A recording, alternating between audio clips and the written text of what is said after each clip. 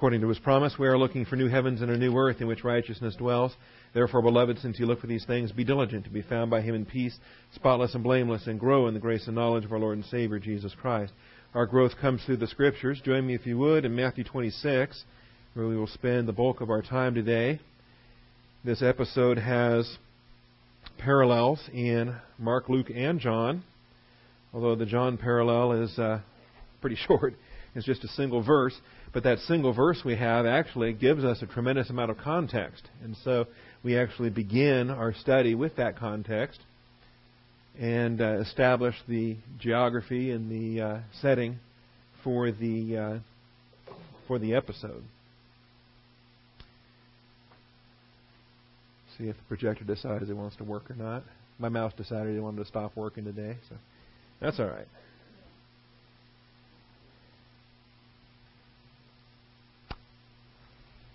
There we are. The Grief of Gethsemane, episode 24. In the last, remember, we're using a Harmony of the Gospels that's broken down into segments, and we're in the segment that's called the Jesus Final Week of Work at Jerusalem.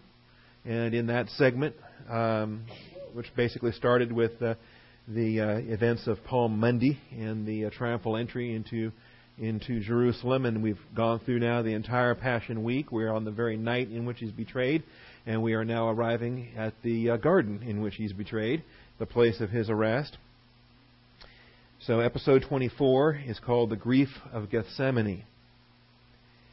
Your scriptures for this include Matthew 26, Mark 14, Luke 22, and John 18. You know, there's only a handful of episodes that are contained in all four Gospels, if you think about it. As we've gone through now in this Harmony study, we've generally been either in the Synoptics, Matthew, Mark, and Luke, or we've been in John, since so much of John is independent of Matthew, Mark, and Luke.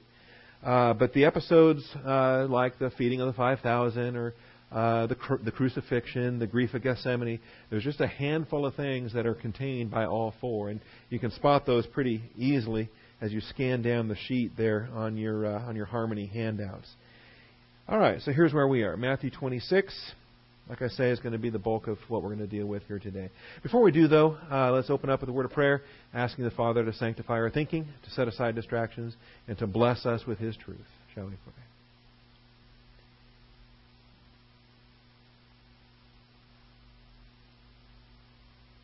Almighty Father, we do come humbly before the throne of grace this morning, once again, as the objects of your grace, undeserving of your grace, but thankful, Father, that we have in grace the privilege to assemble together, to study, to show ourselves approved, to be blessed, Father, by the living and abiding Word of God. We do ask for your hand of blessing upon our study today. Open the eyes of our understanding. Provide for us the ears to hear and the heart to understand. We thank you, Father, in Jesus Christ's name. Amen. All right. The Upper Room Discourse is complete. What we call the Upper Room and Walk to the Garden Discourse. John chapter 13, 14, 15, 16. Really, the message ends at the end of 16 because then he offers up a prayer in chapter 17. And he offers up that prayer as the finale to his Upper Room Discourse, what I call the Upper Room and Walk to the Garden Discourse. Then at the end of John 17, first part of John 18, actually John 18:1, he then crosses the Kidron Ravine, the Kidron Valley, and enters into the garden there, this place called Gethsemane. And so what I like to do with any of these outlines, I like to take point one and fix the setting, the time, the place, the geography, the context for the events that we follow. And in this case, establishing the setting gets kind of wordy. Establishing the setting requires you to basically compile Matthew, Mark, Luke, and John into a very large statement. All right? So this is what we give you here under point one. Jesus and his disciples crossed the Kidron. These would be the 11, all right? Because Judas is elsewhere fetching the soldiers. He'll be there after a bit. But Jesus and his disciples crossed the Kidron Valley, John 18:1, to the Mount of Olives. This is the geography that's listed in Matthew, Mark, and Luke. To a place called Gethsemane, not mentioned by Luke or John, but it is mentioned by Matthew and Mark, where there was a garden, mentioned by John only. Okay, John 18:1. So Jesus and his disciples crossed the Kidron Valley And depending on how you translate that term, it's either the brook, the valley, the ravine, the torrent. Basically, it's a wadi, like there are so many in the Middle East. It's a valley until there's water running through it in the winter months, and then it's usually dry most of the year. But when it's wet, it's very wet, and the water runs very rapidly. That's what makes them so dangerous. Also, I believe it's why Jesus says, "Pray that your flight might not be in the winter." All right, because that's the season when this valley is full, when the torrent is raging, and it's going to make their escape out of Jerusalem up to the Mount of Olives, or through the Mount of Olives. Their escape is going to be eastward when Christ comes and He descends on the Mount of Olives, and the mountain splits north and south, and the valley of escape is formed. Well, it is interesting when He says, "Pray that your flight might not be in the winter or on the Sabbath, or those who are nursing babies," and things of that nature.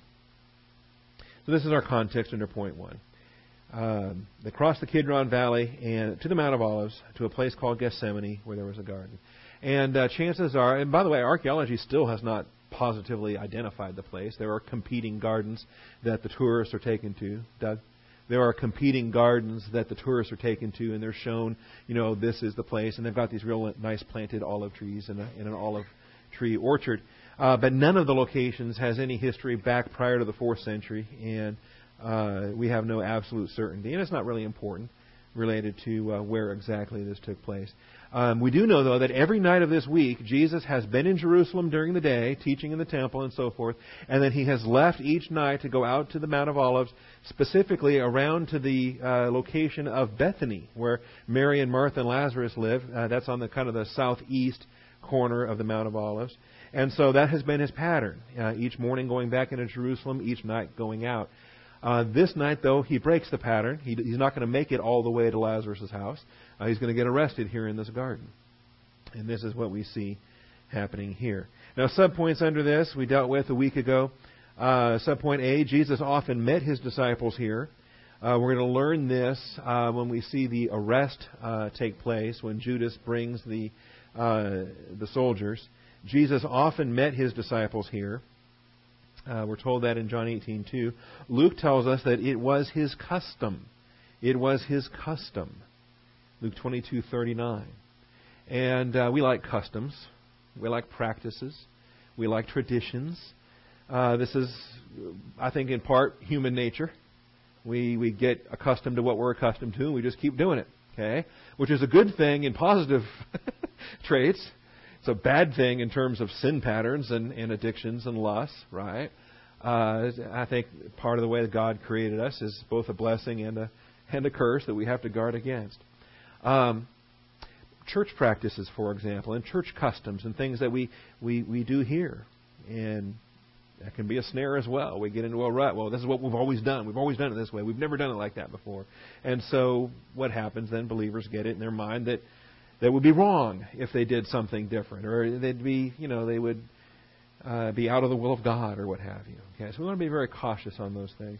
I could really teach a whole doctrine on customs and traditions. Let me just say this, though. We do have to be aware that if we're living in difficult times, then it is a fundamental practice, and this goes to my law enforcement background, all right? If you're providing physical security for a person on a bodyguard detail or things of that nature, which I did a lot of in the Army, you want to avoid these common practices. You want to not be predictable. If there's a place you always go to, always, every night, same time, same place, quit doing that. Change it up. Find a new routine. Go to a different place. Change it up. Do a different time, a different place, a different route to get there. Okay? And so forth. Just standard physical security procedures and precautions that are taken in such realms. And now, not saying Jesus is to be faulted for this night. He knew where he went, where he knew he was going to be arrested. And he intended to be arrested. And he intended to be obedient to the Father. And this is what we're going to see as this episode unfolds. He's going to finish the work he has to do in this garden. And then he's going to say, all right, here comes my arrest. And here it comes. All right, so subpoint A, Jesus often met His disciples here. And this was His custom. Gethsemane means wine press. And this is what we taught last week. And if you missed it, I encourage you. Get to the website, download this MP3, and listen to it again and again and again. Gethsemane means winepress. And I find that to be significant. Jesus must submit to this crushing. He is the grape getting pressed on this night. All right? And he has to submit to this crushing. There is another winepress that's coming up in Second Advent. All right? Gethsemane means winepress. Jesus must submit to this crushing before he can tread his own winepress. And so let's pick up with this. We read Isaiah, we read Hebrews. We'll come back to this. In fact, I'll reread them this morning. But before we do, let's look at Isaiah 63. Let's look at Revelation 19. Let's look to what's coming up. And then let's remind ourselves why it is necessary for Jesus to endure what he endures in this garden. All right? Isaiah 63, verses 1 through 6. Let's start with that. Isaiah 63, verses 1 through 6. Jesus must, again, the point is this. Jesus must submit to this crushing before he can tread his own winepress. Isaiah 63. There are glorious days coming up, things that are not yet fulfilled in First Advent. So who is this who comes from Edom with garments of glowing colors from Bozrah? This one who is majestic in his apparel, marching in the greatness of his strength. It is I who speaks in righteousness, mighty to save. Okay, and so right off the bat, we identify here, we've got this triumphal appearance. We've got this mighty conqueror, something that is not what we observe in First Advent, where we have born in a manger, we have in humility, we have submitting to discipline and so forth. Why is your apparel red and your garments like the one who treads in the winepress? The answer comes in verse 3. I have trodden the wine trough alone, and from the peoples there was no man with me. Remarkable. He's declaring his own unique qualifications, his own unique ability. Who could do this with him? Who's qualified to do this with him? When we get back to Gethsemane again, you're going to notice the disciples. There's three of them he wants to pray, and they keep falling asleep. And there's work that only he can do alone, no matter how much he wants them to be supporting him, and if nothing else, just praying with him. Okay. So I've trodden the wine trough alone, and from the peoples there was no man with me. I also trod them in my anger and trampled them in my wrath. Now this is not First Advent here. All this is Second Advent. Understand this. And their lifeblood is sprinkled on my garments, and I stained all my raiment. For the day of vengeance was in my heart, and my year of redemption has come. But you understand, the vengeance cannot take place until he accomplishes what needs to be accomplished on the cross. Remember, he comes the first time without judgment. He comes the first time to save. In First Advent, he comes to save, not to condemn, not to judge the world, but to save the world. But when he comes the second time, look out. Okay? So the year of redemption has come. I looked, and there was no one to help. I was astonished, and there was no one to uphold. So my own arm brought salvation to me, and my wrath upheld me. I looked, and there was no one to help. What is this looking around? Yahweh is looking around. Okay? Think of this now in the garden. Jesus is looking around, and he's saying, is there any way possible? Father, is it at all possible? Can this cup pass from me? And then he realizes, no, I'm the only one. There is no other God-man mediator between God and man. There is no other perfect substitute. There is no other equipped to accomplish the work of redemption. And he finally confesses. He says, Father, if it is not possible for this cup to pass, then thy will be done. So I looked. There was no one to help. I was astonished, and there was no one to uphold. So my own arm brought salvation to me, and my wrath upheld me. It's a powerful passage. It's one I've used in years past. Maybe you want to use it if you encounter somebody that's trying to earn their own way to heaven, right? They're doing the works routine. They're trying to get religious. They're trying to earn their way to heaven and deserve their own eternal life. say, well, if you think you've got a mighty right arm to save yourself, come take a look at this. Understand there's a substitute who took your place because you don't qualify. And then finally, verse 6, I trod down the peoples in my anger and made them drunk in my wrath, and I poured out their lifeblood on the earth. All right, so as we look at Isaiah 63, and as we see these verses 1 through 6, we see the bulk of this is Second Advent looking forward, right? And yet we have elements within this, blended through, elements within this that are obviously First Advent, that seem to be First Advent, okay? And we seem to have both in the same passage, okay? We're fine with that. It's very common, actually. What do we do now in the New Testament? What do we do now as church-age believer priests? We rightly divide the word of truth. And we do so on a fulfilled versus unfulfilled basis. We look at the elements that have their fulfillment in the ministry of Jesus Christ in His first advent. And then we look at the things that have not yet taken place. And we understand that they have been deferred, that they are now reserved, that they are now suspended until He comes back at Second Advent. He comes back at Armageddon. Okay? It's a fruitful exercise, and one that is good to have. One that we've done in the past. Going back to chapter 61, when you observe another passage that has, Isaiah 61, that has First Advent and Second Advent blended together. And how Jesus Christ taught that in Luke chapter 4 when He taught it the way that He did there and rolled up the scroll and handed it back to the attendant. If you have any questions on that, come talk to me after class. All right. So there's Isaiah 63, verses 1 through 6. Jesus has a future winepress that He's going to trod, that He's going to step. You understand what happens here is that the grapes are all gathered, they're put into this vat, and then the people stomp on it. Okay? And that turns the grapes into juice, and you mash it down, and they trample it. Okay? There was even a pretty funny... was that... Lucille Ball, right? You know what I'm talking about? There was an episode where she was doing that from 50 years ago probably. I should find a YouTube clip on that and put it on the screen for you. All right. So let's leave Isaiah and look at Revelation 19:15. We understand Jesus didn't do this in First Advent.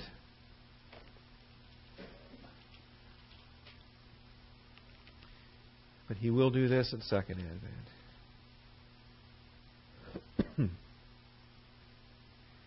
Revelation 19:15.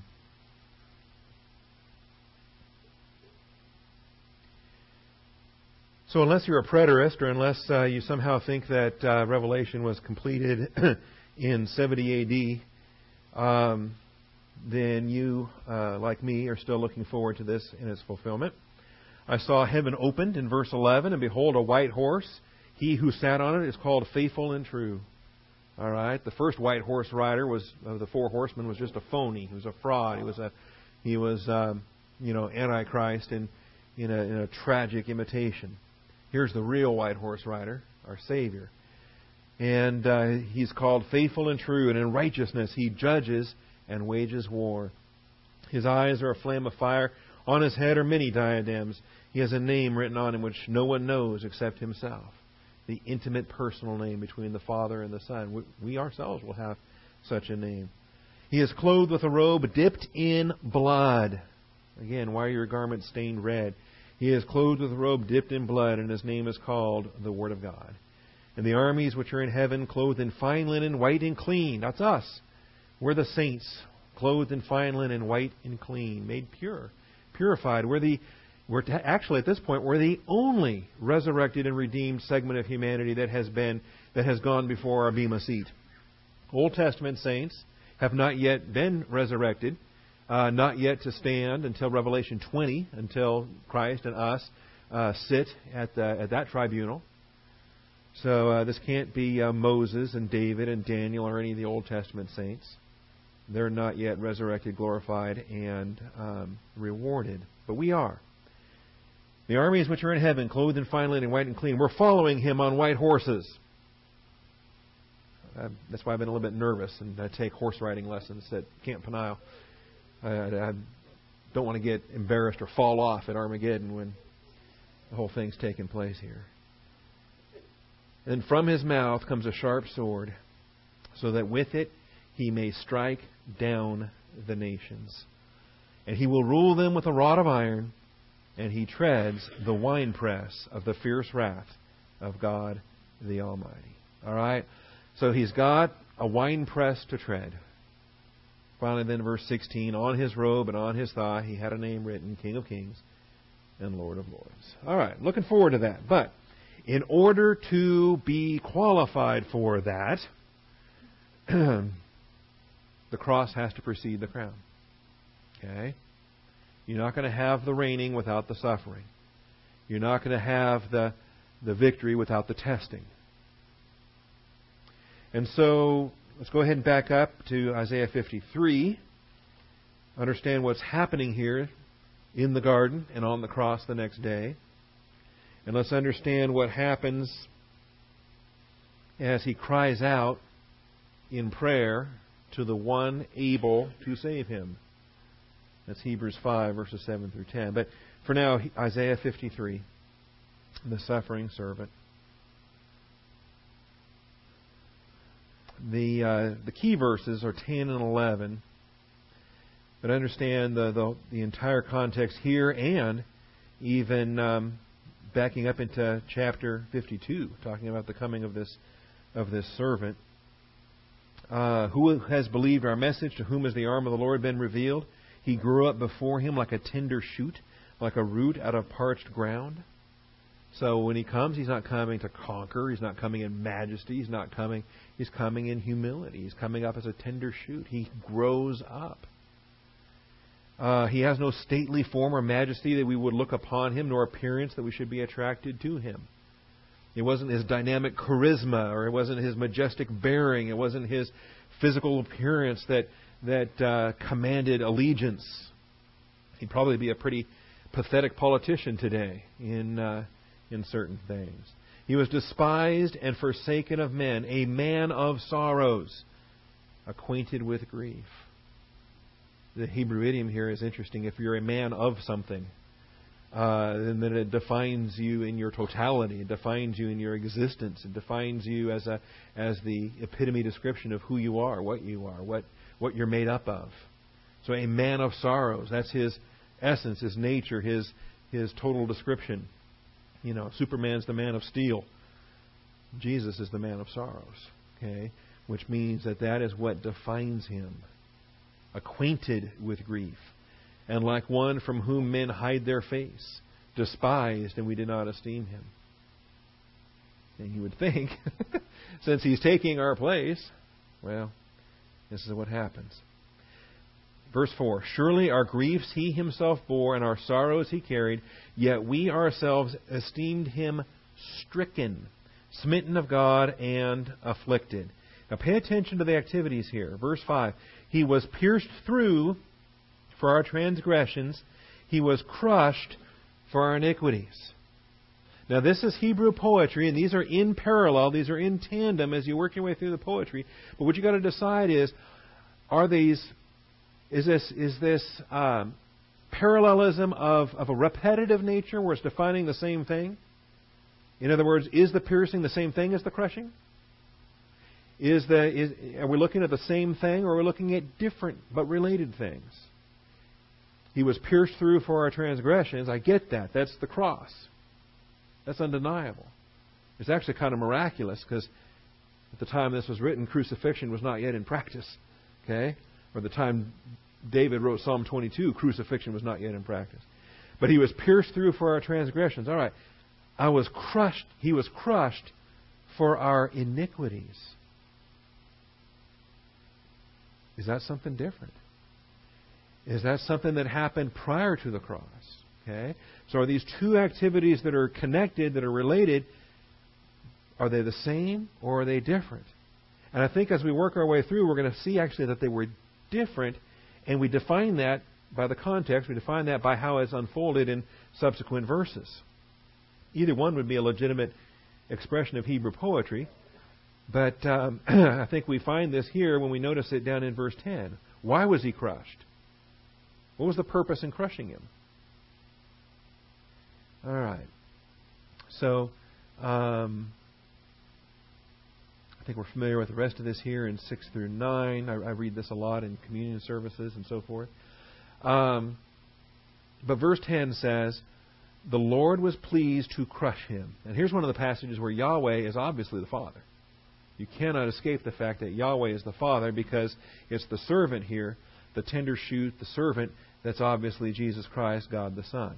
So God the Father, Yahweh, was pleased to crush him, God the Son, our Lord Jesus Christ, putting him to grief if he would render himself as a guilt offering.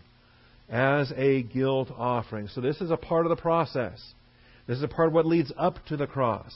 The crushing and the putting to grief is the test. Are you willing to accept this? Are you willing to understand this? And if so, the Father will be pleased to accept the sacrifice. So to crush him, putting him to grief, if he would render himself as a guilt offering, he will see his offspring, he will prolong his days, and the good pleasure of the Lord will prosper in his hand. So the good pleasure of God the Father will prosper in his, God the Son, the Lord Jesus Christ's hand. And interestingly enough, he will see his offspring. The Son will see the Son's offspring. This deals, of course, with the post-millennium. This deals with the fullness of time, the new heavens and new earth, the 1,000 generations of the new heavens and new earth in the dispensation of the fullness of times. That's where Jesus Christ takes on the Father role, the everlasting Father. All right. Then verse 11. So you see there's a future. There is a future and there is a hope, but it comes not instead of suffering. It comes because of suffering. It comes because he is willing to render himself the guilt offering. He is volitionally willing to be the crushed one. As a result of the anguish of his soul. Until the crushing takes place, until the soul experiences this anguish. It's the anguish he tells his disciples about every time he wakes them up. Okay? He's busy praying. He prays 3 times. He wakes up his disciples 3 times. And he tells them, I'm being crushed. He says, my soul is grieving to the point of death. And he tells them, pray you do not enter in temptation. The spirit is willing, the flesh is weak. I'm going to detail that for you here shortly as we get into Gethsemane itself. Right now we're just getting background. Why was Gethsemane necessary? Why did they leave the upper room?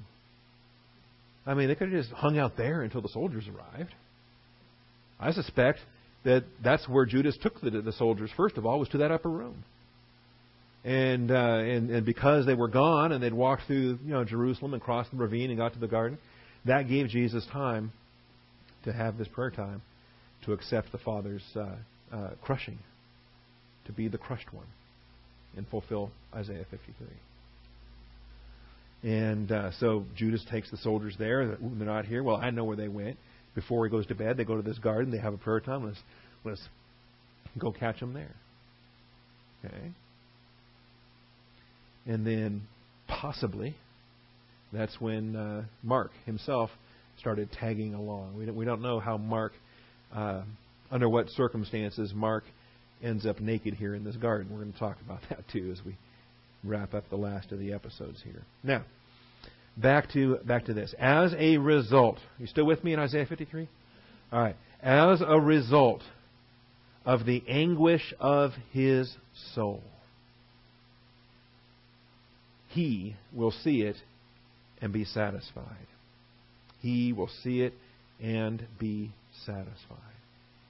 It's vital that we study and we orient to the doctrine of propitiation, how it is that God the Father is satisfied with the work of Jesus Christ on the cross. Was he satisfied based on what he had done, or satisfied as the Father, or was the Father satisfied based on what the Son had done? This passage tells us it was what the Son had done and the reasons why. As a result of the anguish of his soul, he will see it and be satisfied. Jesus Christ, when the work is done, when the veil is rent in two, when the earth quakes, Jesus cries out, "Tetelestai." It is finished. And He does so in full knowledge, full awareness that God the Father is satisfied. He knows His Father is satisfied. He's taken up His spiritual life again.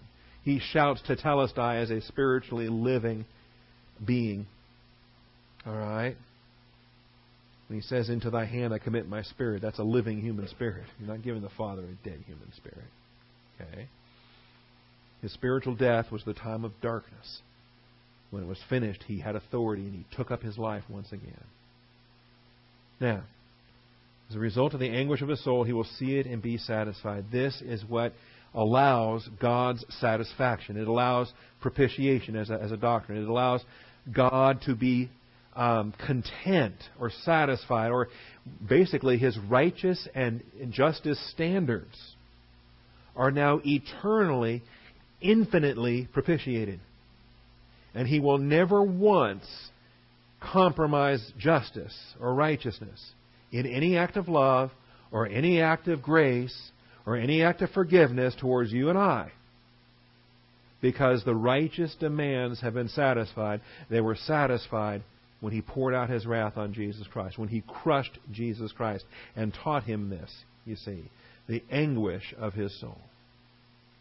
It was infinite. It was infinite. And a finite number of creatures committing a finite number of sins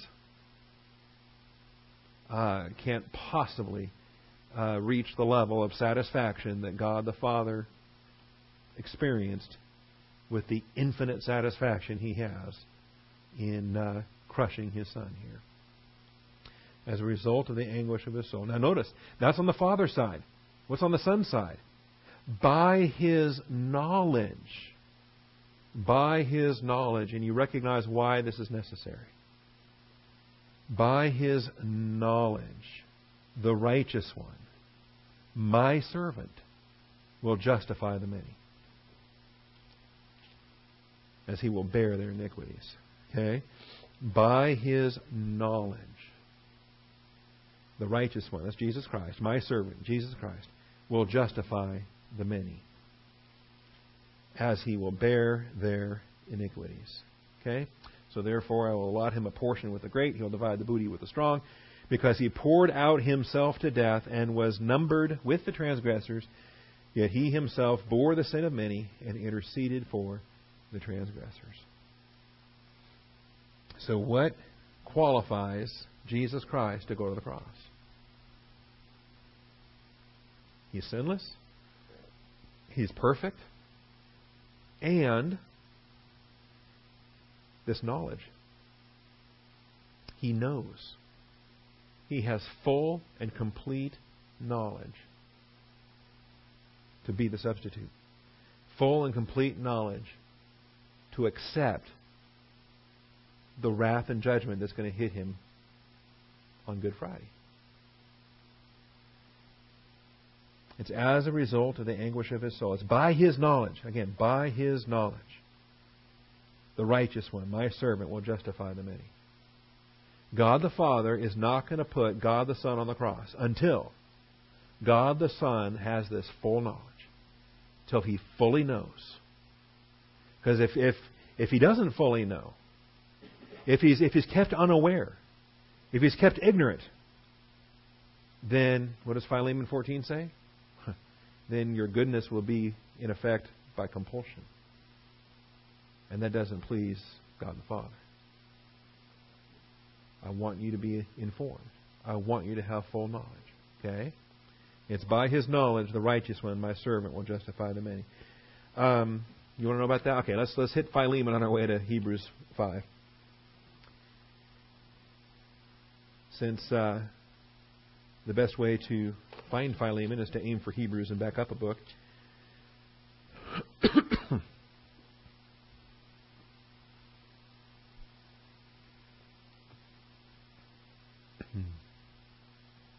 We have a City of Austin truck out there. They're changing our meter today. They promised we would have no interruption of service. And I thought, interruption of service can mean a couple of different things. Electrical service or church service. I guess we'll find out. All right, so on your way to Hebrews, you back up a book and you look at Philemon. And in talking about returning the runaway slave to Onesimus here to Philemon, he says, I really wanted to keep him with me.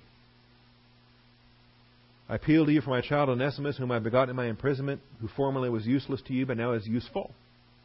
And that's a play on words because the name Onesimus means useful. But he was formerly useless because he was a runaway slave. But now he's useful, both to you and to me. And I have sent him back to you in person, that is, sending my very heart, whom I wish to keep with me, because he's very useful, so that on your behalf he might minister to me in my imprisonment for the gospel. You know, Philemon, I realize you got things going on there in Colossae. You've got business, you've got a home, you've got a church in your home. You can't exactly travel here to Rome and serve me. But, you know, one thing you could do is you could dispatch your slave to travel here and serve me, and that would be a grace gift on your part. Okay. Say, you know, rather than keeping your slave there to do your stuff, send your slave here to do my stuff. And that would be, you know, a way that you could serve me in grace giving. But then he says, without your consent, I did not want to do anything. So that goodness, or your goodness, would not be, notice now, in effect. In effect. It may not be actual compulsion. He wouldn't be forcing volitional obedience. But in effect, it's compulsion. Because it was completely out of his awareness, out of his knowledge, out of his obedience. God wants a cheerful giver. He wants somebody that's giving that knows why they're giving and wants to give. Likewise here. So that your goodness will not be in effect by compulsion, but of your own free will.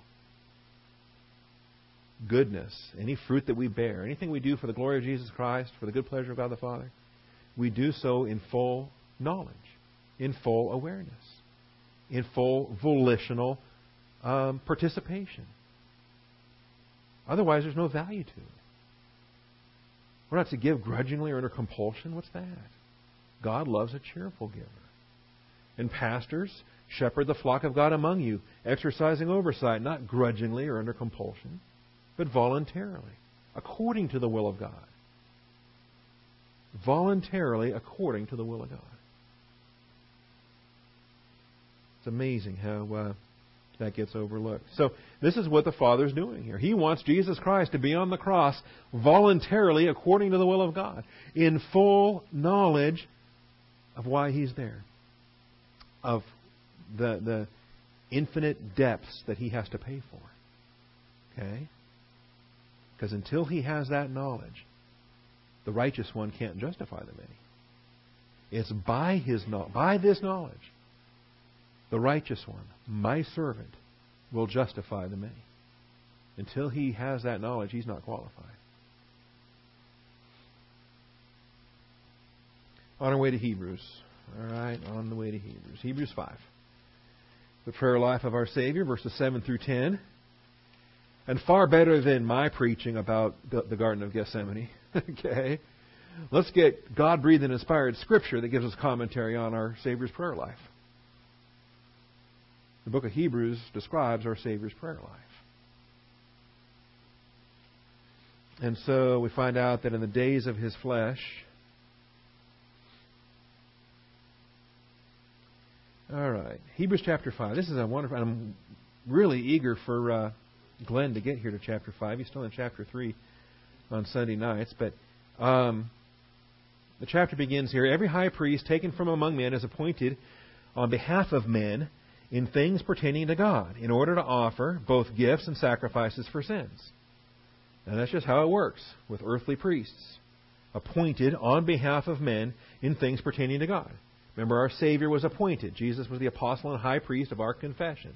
And He was appointed. And He was faithful to the one who appointed Him. Now, in order to offer both gifts and sacrifices for sins. He can deal gently, that is, a human priest, can deal gently with the ignorant and the misguided. Raise your hand. That's me. Okay. He can deal gently with the ignorant, misguided, since He Himself also is beset with weaknesses. Okay? from Aaron to Eleazar to every high priest there ever was, they know what ignorant, misguided fools we are. Because of it, he is obligated to offer sacrifices for sins as for the people, so also for himself. So he identifies with us because he's one of us. And then before he can offer the sacrifices for us, he has to actually consecrate himself, offer sacrifices for himself. So these earthly priests have preparatory steps they have to engage in so that they'll be qualified to do the work they've got to do for the people. And their preparatory work is to offer the sacrifices for themselves that they need because they too are sinners. Now our Savior has a different kind of preparatory work. He doesn't need to offer a sacrifice for himself because he's not a sinner. But he has a preparatory work he's got to do. And that's what Gethsemane is for, what Gethsemane is about. It's the crushing as the Father gives him the knowledge of the guilt of the wrath that he's going to accept the next day. The knowledge that nobody else is able to do this. The knowledge that he doesn't want to. But if he doesn't, no one else can. And no one else will. So it's the preparatory work of the high priest. It also says no one takes the honor to himself, but receives it when he is called by God, even as Aaron was. So, also, Christ did not glorify himself so as to become a high priest. He didn't just boastfully say, I will, I will, I will, I will, like Satan did. He didn't glorify himself. But he who said to him, you are my son, today I have begotten you. Just as he says also in another passage, you are a priest forever, according to the order of Melchizedek. And so, God the Son, in priestly function, is going to achieve our salvation. And to do this, we see his prayer life, verses 7 through 9. In the days of his flesh, he offered up both prayers and supplications with loud crying and tears to the one able to save him from death. Able to save him from death. Father, with you all things are possible. If possible, take this cup from me. Now he tells the one for whom all things are possible, if possible.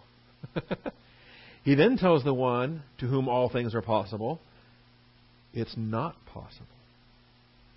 It's not possible for this cup to pass by me.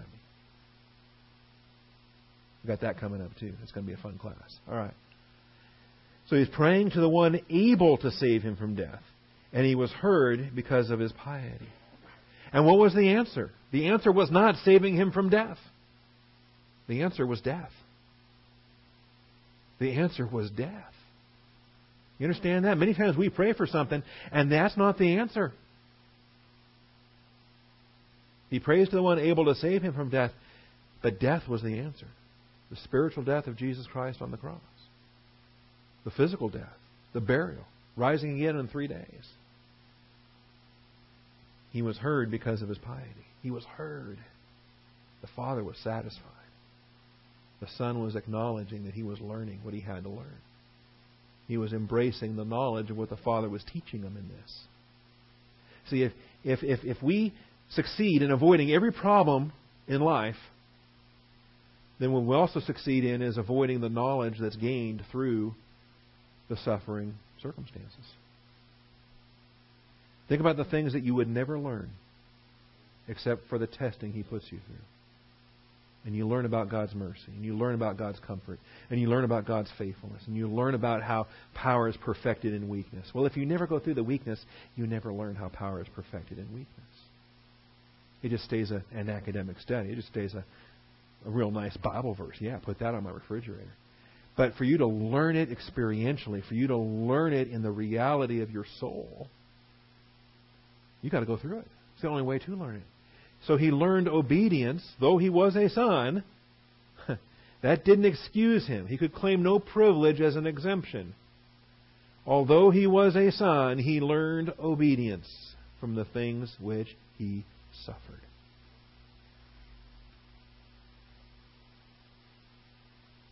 He gained the knowledge of Isaiah 53:10. He learned obedience.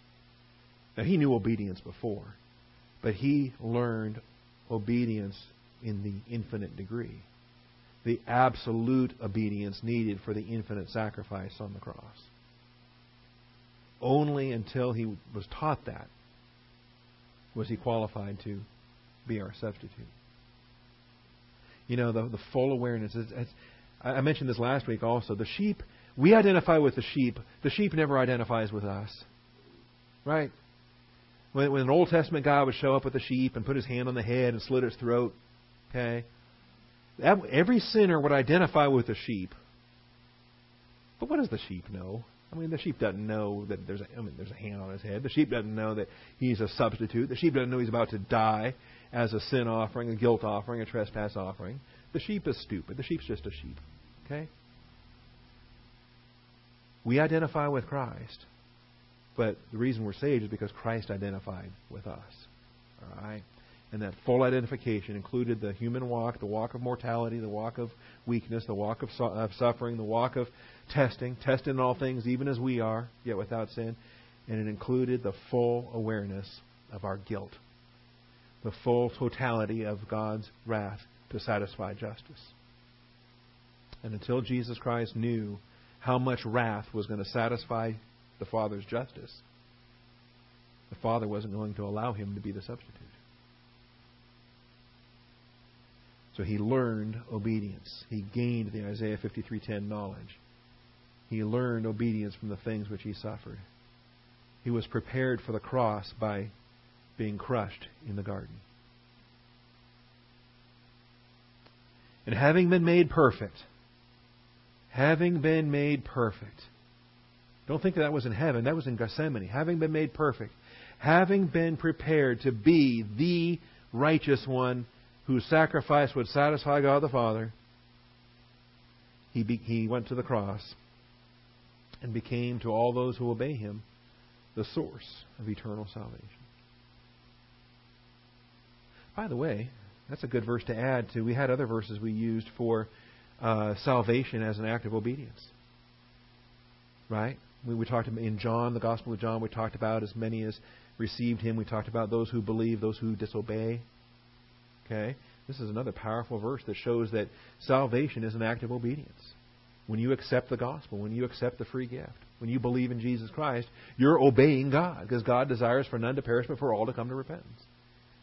So he became to all those who obey him, in other words, believing the gospel, the source of eternal salvation, being designated by God as a high priest according to the order of Melchizedek.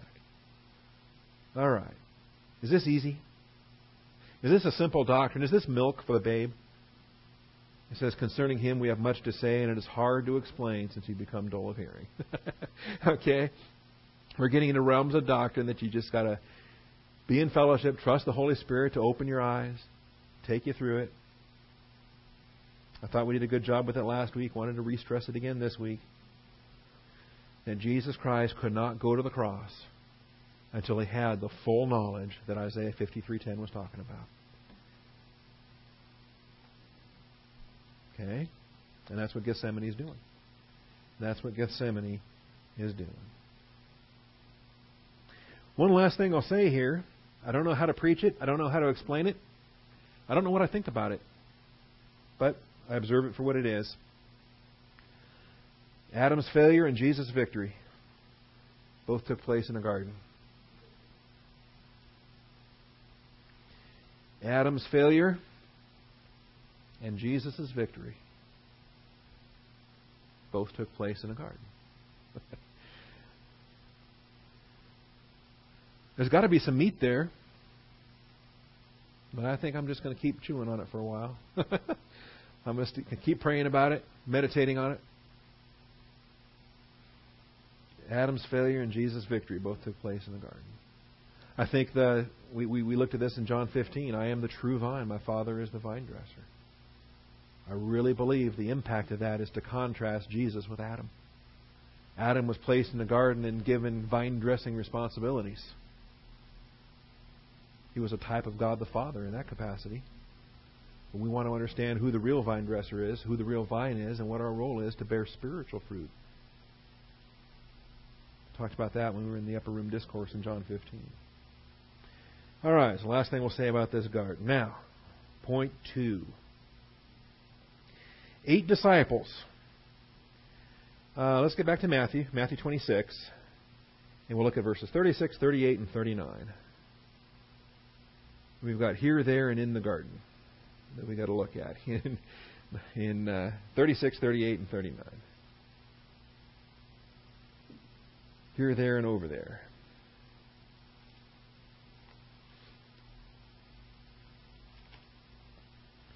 Eight disciples were left to sit here, while Peter, James, and John were taken over there, to a closer here. And then Jesus went on alone a little beyond, in verse 39. And I don't know, maybe it's no big deal, but I find it helpful. And since the verses seem to be pretty precise about the placement of different folks, there's a reason to record it in the Bible, and there's a reason to acknowledge it, and to consider what the application may be then, if all Scripture is God-breathed and profitable. How do we profit from knowing that 8 disciples were left to sit here, while Peter, James, and John were taken over there? And even the over there becomes a here once they get there. And then Jesus went alone a little beyond. Okay? Hope that makes sense, right? There is always here once you get there. That's just the way it works. I mean, today is today, but today was tomorrow. But now it's today. Why? Because we're here. All right. So Jesus came with them to a place called Gethsemane and said to his disciples, "Sit here." It finally happened. My apologies. I forgot to turn off my phone. All right.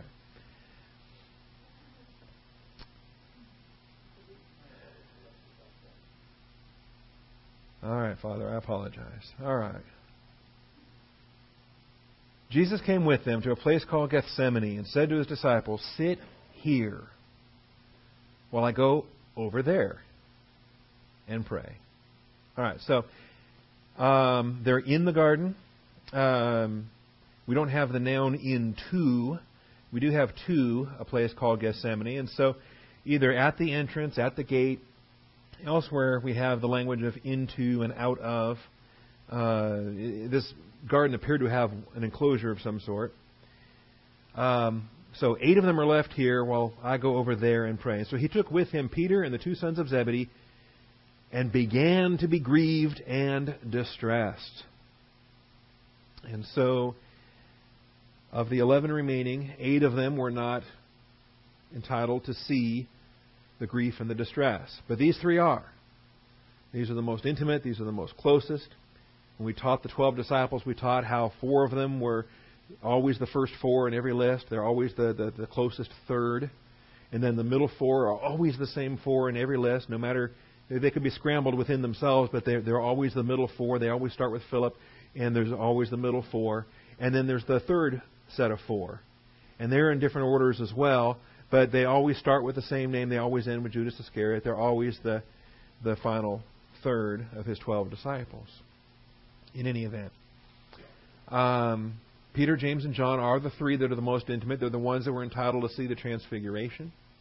They're the ones that were taken up on the mountain to see that. They're the ones that are entitled to see the grief of Jesus Christ in his Isaiah 53:10 crushing. And he said to them, "My soul is deeply grieved to the point of death. Remain here." Now this is the new here. This is the here that's here, but it was over there in verse 36. But now it's the new here. Okay. Peter, James, and John are to remain here and keep watch with me. And he went a little beyond them. So we've got here, over there, which is the new here, and then a little beyond them. Got that? 8 of them, 3 of them, and then Jesus, the deepest in the garden, the deepest one in. All right. And then Judas is going to show up. And kind of interesting how he brings all these soldiers, and the 8 didn't stop him, and the 3 didn't stop him, but Peter drew a sword. And then Judas kisses Jesus and calls him friend. We'll talk about that as we get to the arrest episode, which is episode 25. All right. So 8 disciples were left to sit here while Peter, James, and John were taken over there to a closer here, and Jesus was left a little beyond. What's the big deal about that? Well, we'll talk about this next week, in 2 weeks. No class next week. In 2 weeks, we'll talk about this. Only 1/4 of his disciples have the capacity to share his deepest prayers. Why are the other 8 not participating in this? In fact, not only are they not participating in this, they're not exposed to his distress. It's only the 3 that are exposed to his distress. And it's only those that are then invited to join in the prayers, and then they fall asleep and they're not able to join in those prayers. In fact, we're told it's sorrow that keeps them from praying. It's sorrow that doesn't allow them to put into words the prayers that they would otherwise offer. We'll discuss what happens when sorrow leaves you speechless. Okay? Actually, we already did, right? We were in Romans 8 not too long ago. The Holy Spirit intercedes with the groanings too deep for understanding. So you're way ahead of me. Okay? But we'll deal with that. We'll deal with that. And, when we have our prayer meetings, who comes to those? Why doesn't everybody? Everybody's welcome. I mean, we wouldn't throw anybody out that showed up that wanted to pray. But why is it that consistently, as a rule, the bulk of the congregation doesn't come to congregational prayer? Sometimes I want to rename it from congregational to prayer to part of the congregational prayer, right? Because it's only a remnant, it's only a small part. Well, my prayer is that more will join in that capacity, that more will come on board, that more will identify with the blessings of such a fruitful ministry. It's not like it costs you anything. We don't charge admission. No extra fee. And you get to lay up treasures for all eternity. You're never more Christ-like than when you're interceding for others. It's wonderful. All right. Well, watchfulness is defined as wakefulness. I'm at the top of my hour, and maybe this person will call back. Watchfulness is defined as wakefulness. So we'll pick up on that next week and define why it is. I think too many believers are sleeping and instead of praying. And that's what we've got to deal with. Father, thank you for your truth. Thy word is truth. Father, I just thank you for ministering the Word of God. We've got brothers and sisters here that are struggling, Father. And that's why I take classroom discipline so seriously. That's why I try to remind people to turn off their phones and remove distractions, Father, and avoid the unnecessary noise and movement and talking and anything that would distract. We've got brothers and sisters here today that are going through struggles. They're grieving to the point of death. They need the Word of God. They need to feast. They need to be embraced and folded in your arms. And they don't need to be distracted by unnecessary movement or goofing off or cell phones ringing. And so I apologize, Father, and I confess in my own failure on this day. But Father, I do pray that as the Word of God goes forth, as the Holy Spirit plants it, let it be planted firmly. We receive the Word of God implanted with humility, Father, that is able to save our souls. I ask that the Word of God implanted today would spring forth and bear fruit, 30-fold, 60-fold, 100-fold. I pray that the impact of this doctrine would not be limited by the shortcomings of the human shepherd, the frail sinner that taught it, Father, but by the good shepherd who truly is the head of this church. Let the Word of God be powerful. And I thank you, Father, in Christ Jesus' name. Amen.